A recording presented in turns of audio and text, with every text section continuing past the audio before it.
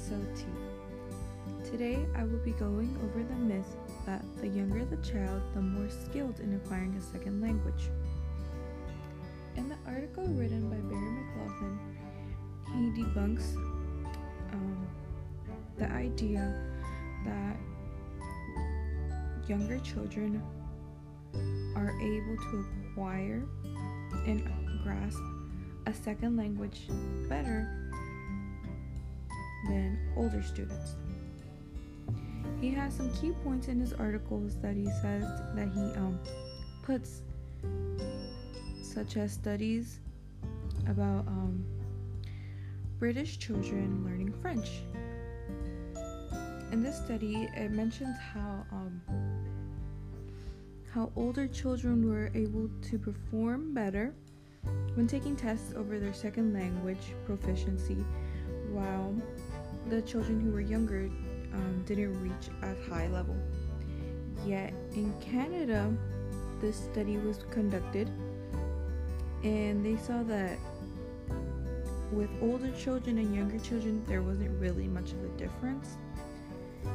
And so what this can be said from this, that it depends on the type of education that children are given when learning a second language, and it's really important to fit their skills to their age.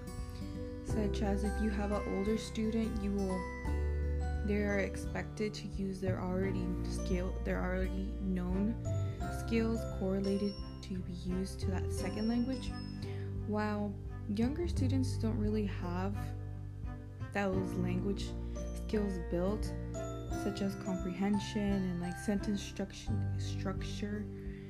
And this is where it becomes more difficult, and there's not really much of an equal space for them. You can't really compare the two because they're both on two different levels. So that is debunked, that the younger the child is, that the more skills they will have when learning a second language. That really isn't true, because it really stems more from their education and really at what pace they're learning. It should also be taken in mind. Well, another thing is that the younger they are, it will matter to their pronunciations. That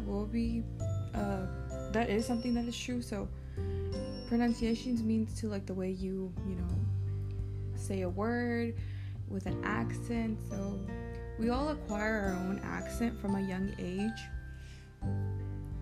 And this is where it is helpful for younger students to learn that second language at a younger age, because they do acquire that accent in order to enunciate certain words, and it sounds more authentic in a way for that language.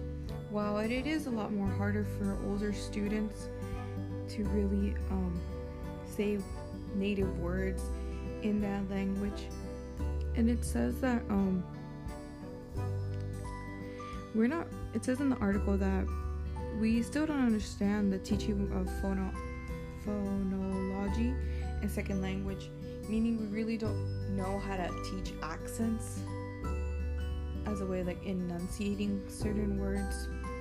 So there's one thing that is valid for teaching younger students a second language, but it doesn't really necessarily matter as long as the person knows what they're saying and their structure and their language is correct.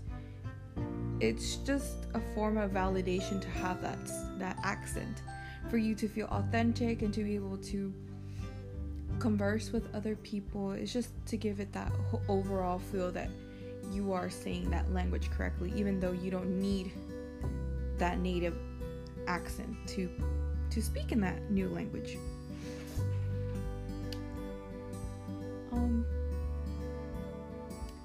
A way that I will take this knowledge into my future classroom is that I won't put this pressure on my students that I know that they're going to be young. I know that